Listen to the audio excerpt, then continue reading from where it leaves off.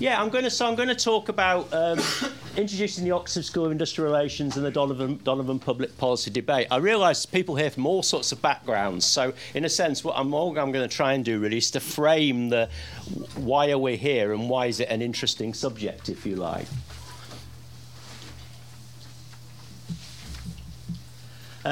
So I think the first thing to say is, well, how did it all begin? Where do we start? And the obvious starting point for anyone who's done sort of, the history of socialist thought in Britain, the history of industrial relations in Britain, is probably G.D.H. Cole.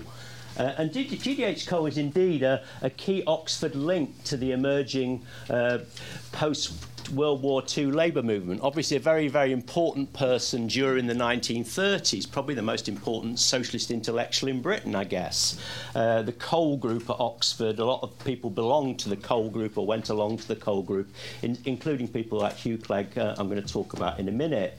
So, and also very influential in the early days of Nuffield College. The only question about and in a sense I'm raising questions rather than giving answers at the moment. The only question about G.D.H. Cole is that neither Hugh Clegg nor Alan Flanders got on terribly well with G.D.H. Cole. So there is a link to G.D.H. Cole, but it's a sort of imperfect sort of link. In a way, if we go back to where did it all begin, 1947, Hugh Clegg he finished his PPE degree. He becomes Norman Chester's research student at Nuffield College. I think that's a very important sort of turning point. At that stage, obviously, Hugh Clegg has never heard of industrial relations. He's a politics tutor at Magdalen at the time, so he's never actually heard of industrial relations at that point. But I think that's a very, very important relationship that develops, and the relationship between Norman Chester and Hugh Clegg, I think, is absolutely central to this story of these developments at Nuffield. As I understand it, Hugh Clegg was Norman Chester's sort of lieutenant in his campaign to become the warden of Nuffield College. When G.D.H. Cole said that Hugh Clegg's research wasn't enough for a DPhil, it was Norman Chester who took him down to Blackwell's and got him a book contract for his first book. So a very, very significant, influential figure at the start of it. I think the next crucial point, obviously, is the summer of 1949, and it's rather intriguing that Alan Flanders and Hugh Clegg both arrive at Oxford at the same time. I think, again, Cole's there in the background. And I've not actually researched this in detail, but Cole's there in the background of setting up the lecturer in industrial relations, which Alan Flanders takes. He's influential also in the fellow in industrial relations at Nuffield that Hugh Clegg takes. But at the same time, they're appointed Nuffield Fellow in Industrial Relations and University Senior Lecturer in Industrial Relations. So in a sense, I think that probably is the starting point at Oxford, that summer of 1949. And then the next phase in the process is the formation of a weekly industrial relations seminar, which I was listening to Brian Harrison's interview with Hugh Clegg. I always thought it was actually at Nuffield, but obviously Nuffield didn't exist as a physical place at the time. And so the early seminars, I understand, were actually at either Magdalen or at the university schools. And this is an important early phase in the seminar in the group. So I think that's where we sort of start from. Why does it matter? I think, and why do people like me get into sort of doing research on this? I think probably two reasons. One is in the sense that we're witnessing the sort of birth of a new academic social science field, at least in British terms. I know someone like Bruce Kaufman would say, oh, we've been doing that for a long time in America, sort of thing. But in British terms, very much following the US model, and that what's created at Nuffield leads on to developments, or is linked to developments at Warwick and the LSE in the 1970s under Clegg and Ben Roberts. And, I think those of us that work in human resource management departments, probably still uncomfortable with that strange name, realise that there's a continuity with those origins. We're still doing things that started off in that period.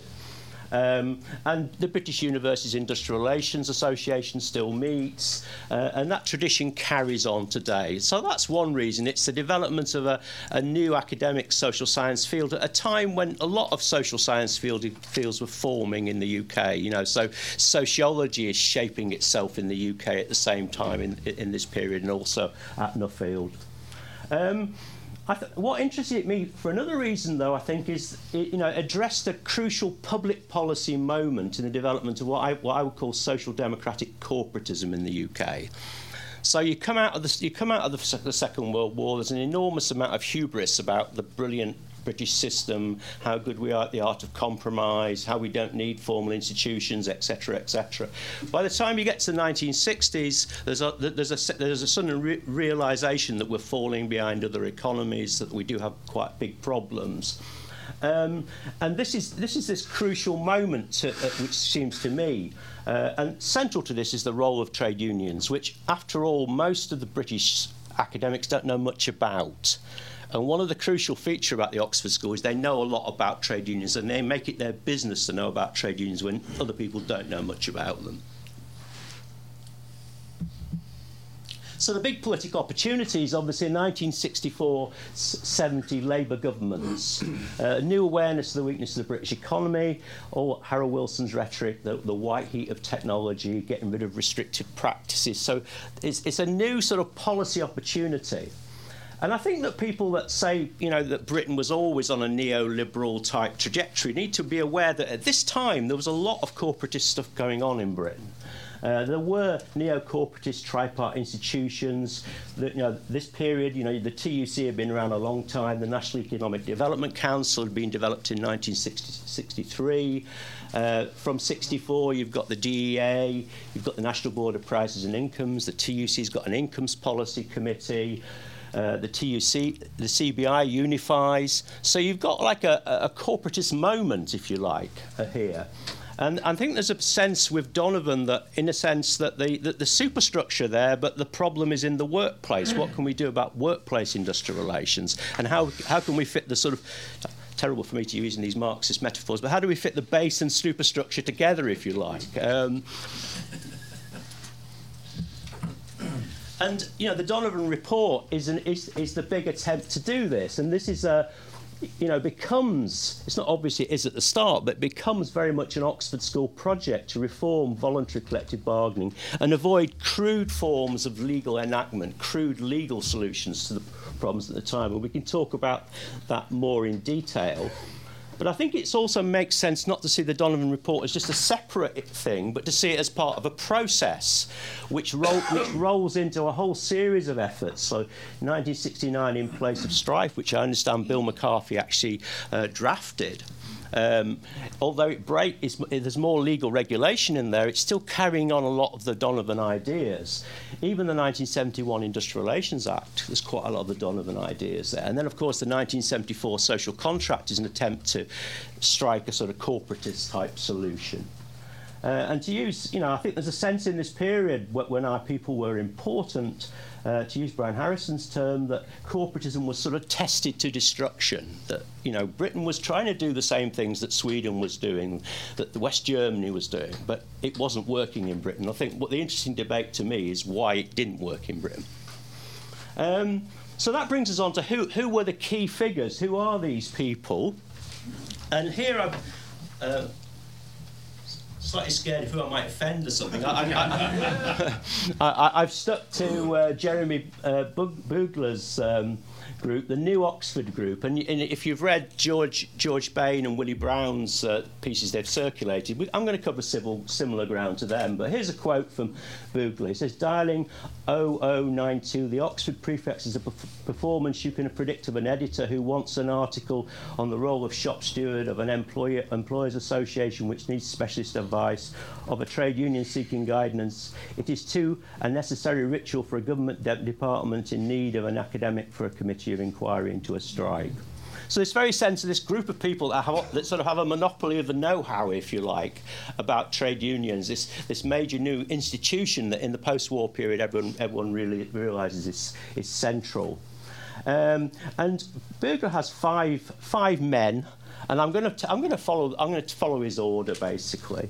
And I think it's worth just observing. I'm not going to say anything about it at the moment. It's a very, very male industrial relations world. You know, you cannot find a single woman of any significance in this Oxford school, and that may be something we want to talk about a little bit during the day. And the first person, the one I've been devoting most of my attention to, is Hugh Clegg. There's rather a nice picture of Hugh Clegg available. Then 47 years old, Methodist minister's son, former communist, I think I've tried to show in my work, quite a committed communist for quite a long period of time, so it's quite a significant part of his background in my view. I think what Clegg's contribution is to build a powerful research base through a big Leverhulme 1956 Leverhulme funded programme, which seems to give him you don't get grants like that nowadays. He seems to get a huge amount of money to do almost what he wants with, as far as I can make out. You know, trade union history, studies of almost anything to do with trade unions. And also the powerful links to trade unions at Nuffield. I think this is where Nuffield is absolutely crucial to this, that Nuffield develops this sort of relationship with the trade union movement, where trade unions come down for weekends and stuff like this. And Norman Chester and Hugh Clegg are absolutely central to that part of the story. And as I've argued, you know, that, as other people have argued as well, that he's a key figure on the Donovan report because he writes his own draft, which turns the whole Donovan inquiry in a different direction to what it was travelling. For the other people, I have had to go back to the original articles. The photographs are not very good. Alan Flanders, older person, you know, 57 years old, from a working class trade union background. Worked for the TUC, also a really quite significant ethical socialist, and John Kelly's book has shown this really well. It's almost two halves to Alan Flanders that most people are not aware how they fit together until John's book. You know, one half is the sort of socialist intellectual, which most of the politics people know about. The other half is the industrial relations academic, which the IR people know about. You put them together, you get a very interesting figure. Key figure in the influential Socialist Union, Socialist Commentary Group, regarded as a sort of theoretician among the Oxford School, among a group of people who, at least in their rhetoric, are militant empiricists. You know, that it's all about empiricism, and obviously provides one of the key, probably the key submission to the Donovan Commission, which frames the direction that commission goes. Alan Fox, and from another from a sort of more working class background, but from a very non-labour movement working class background, if you read his memoirs. Comes to Ruskin, again does PPE, trade union historian to start with, and working on Clegg's big trade union history with Pat Thompson. Very different to the others, a lone scholar, not a public policy person at all.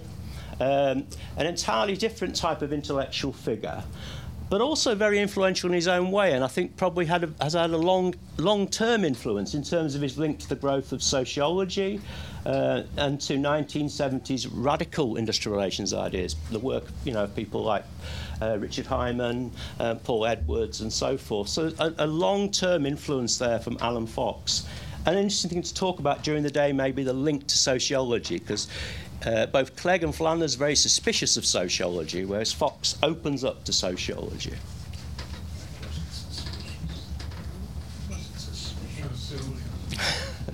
Bill McCarthy, again, working class roots, Ruskin and PPE, does a PhD with Clegg and Flanders on the closed shop, becomes the Donovan Research Director, and again, the characteristics that shared with someone like Clegg of being an arbitrator and a mediator, again, deeply involved with trade unions, not just in terms of research, but in terms of public policy issues and stuff like that. And probably distinctive in terms of being the most political, with a big P, member of the group, becomes a politician, becomes Labour's employment spokesman in the House of Lords from 1980 to 1997. Very difficult times to have that sort of role.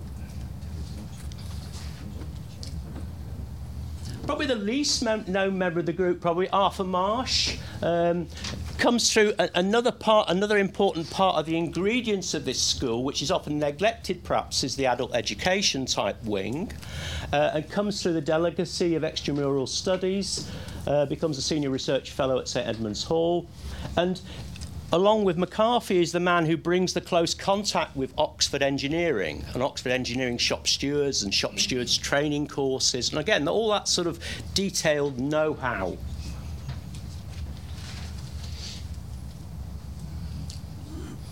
And then the sort of wider circles, there's interesting, intriguing questions. You know, like for instance, Ben Roberts is quite a near miss in terms of Oxford. Ben Roberts, I didn't mean that in a facetious way, but Ben Roberts was actually at Oxford until 1949, and then he goes to the LSE for his first lecturing post. You know, and Ben Roberts is also in Alan Flanders' Socialist Union group.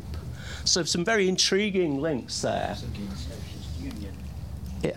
And then also, you know, the missing economists. You know, it's the bit that's the darkest for me in terms of knowing about is the economists. You know, people like Kenneth Knowles, who forms that initial seminar with Flanders and Clegg, John Carina, Derek Robinson. That, you know, also an important part of the scene.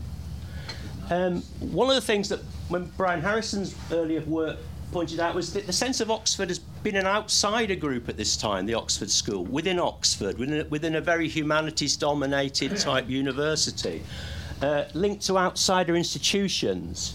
You know, so Ruskin College, where John Hughes is, for instance, Barnett House, the start of sociology and social administration, the delegacy.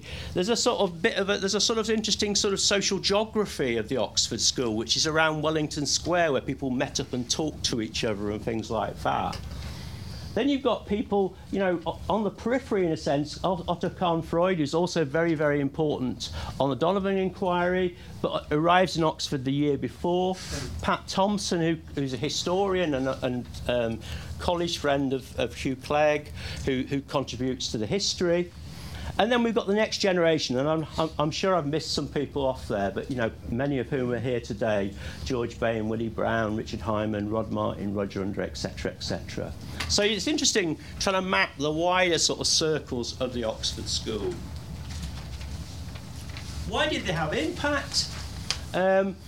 This is just my input, my view. I think, you know, a pluralist theory at the right time, at the period of development of social democratic corporatism, they had a sort of theory which fitted neatly into that sort of society.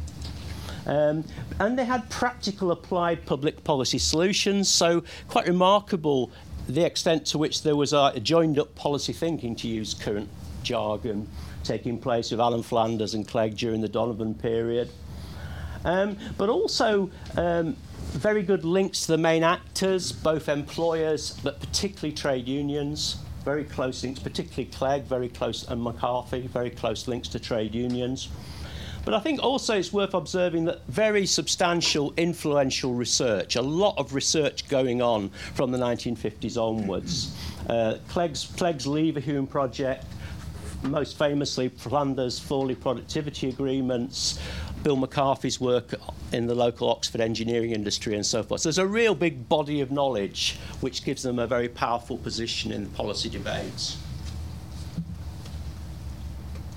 I think, you know, I think this is my final slide, isn't it? Yeah. And I think to sort of sum up for what I was going to say just now, really, is to say that they're, in a sense, representative figures of the post-war Reconstruction generation. That they should be seen in that wider context. They represent a particular strand within that wider context. And Noel Annan talks about our age, the generation that made post-war Britain. And Hugh Clegg's got a sort of small walk-on park in Noel Annan's book, for instance. I can't remember how many of the others have.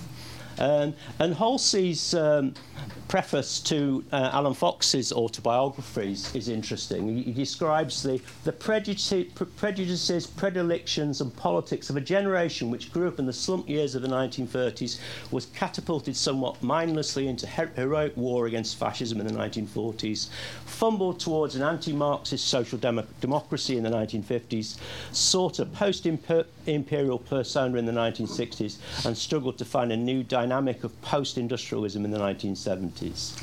You know, so that is part of a particular generation. Obviously, there's interesting debates about which elements from that generation we can carry forward. And I think I'll stop there.